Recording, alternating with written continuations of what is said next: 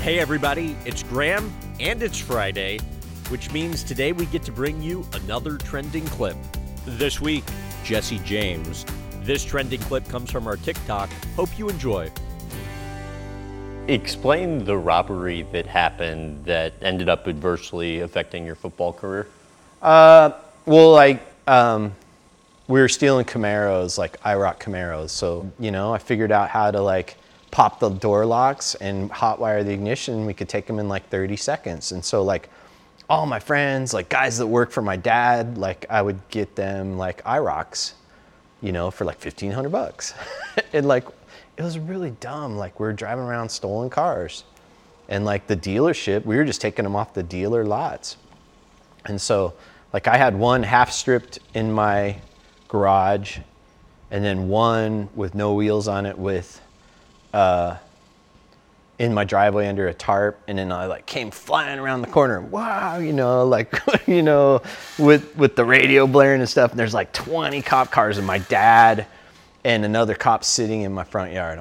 I started to gas it, and I'm I'm caught.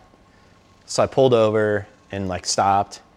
Cops came, handcuffed me, and the officer was his son, Shane, I had played with since the Pop Warner days, and we played all through high school. His name was Officer Goldstein, and he told my dad exactly this. He's all, Larry, I'm standing there handcuffed. They're standing behind me. He's all, why don't you just make him a receipt, Larry, and tell him, say he bought him from someone at a swap meet or something. We'll just be done with all this. And my dad said, no, he's going to jail. And I remember I sitting there feeling my heart sink, I heard that, and then I probably was yeah, I'm done, I'm free. And then and then for that time, I'd already had priors and stuff, and it just went for I think it was almost 90 days. So why do you think your dad had you sent to jail?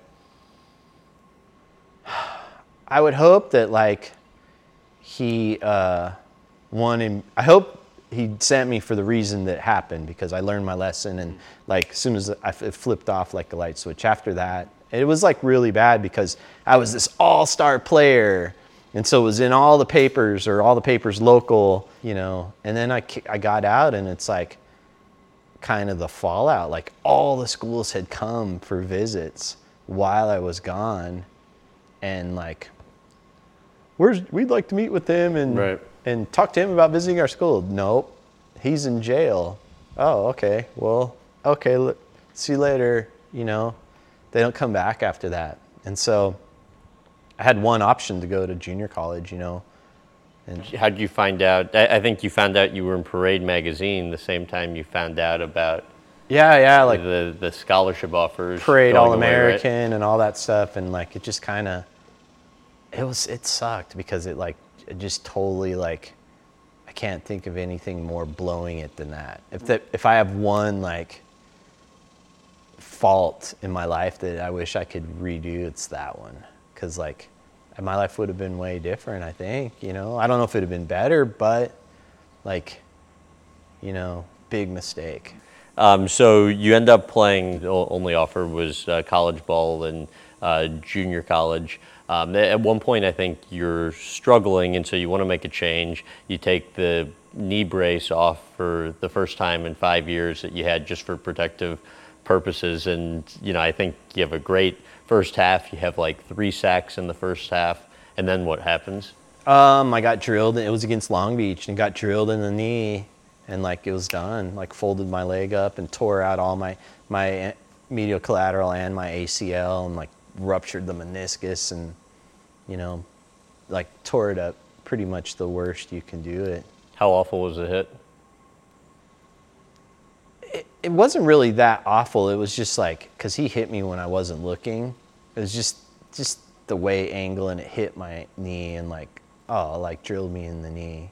But it's karma, because I did that same shit to people. I was vicious. I would guys would try to headhunt me or whatever, wide receivers and stuff. Boom, I'd hit them right in the legs. That was just the way it was. So after a grueling recovery process, at least it seemed like you were going to come back when, reading your book. Describe the setting and explain why you decided to stop playing. The setting was where it was in the tunnel on the bottom of the grandstands. And what's significant about that is like that tunnel is like, I played in the same, we didn't have a stadium in high school. So for 4 years of high school and 2 years of college, for 6 years, I played at the same spot. And so that tunnel was like special to me because where the band used to come through, and I used to make them stop there and play for a minute when you come through, because it like marching band, like drums, Sure.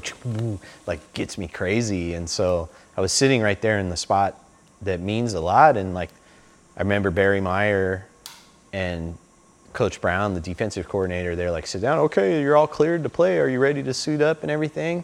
And like, I had never really thought about not doing it. I think it's just kind of the way they approached me and like the way it went about. I just said, I thought to myself, I said, you know what? One day I want to have some kids and like pick them up and run with them. And I was 18 or barely 19. And I just said, you know what? I'm done. Before you leave, here's a quick shameless plug. Please follow us at Graham Bensinger on Facebook, YouTube, Instagram, TikTok, and Snapchat for tons of new content each week.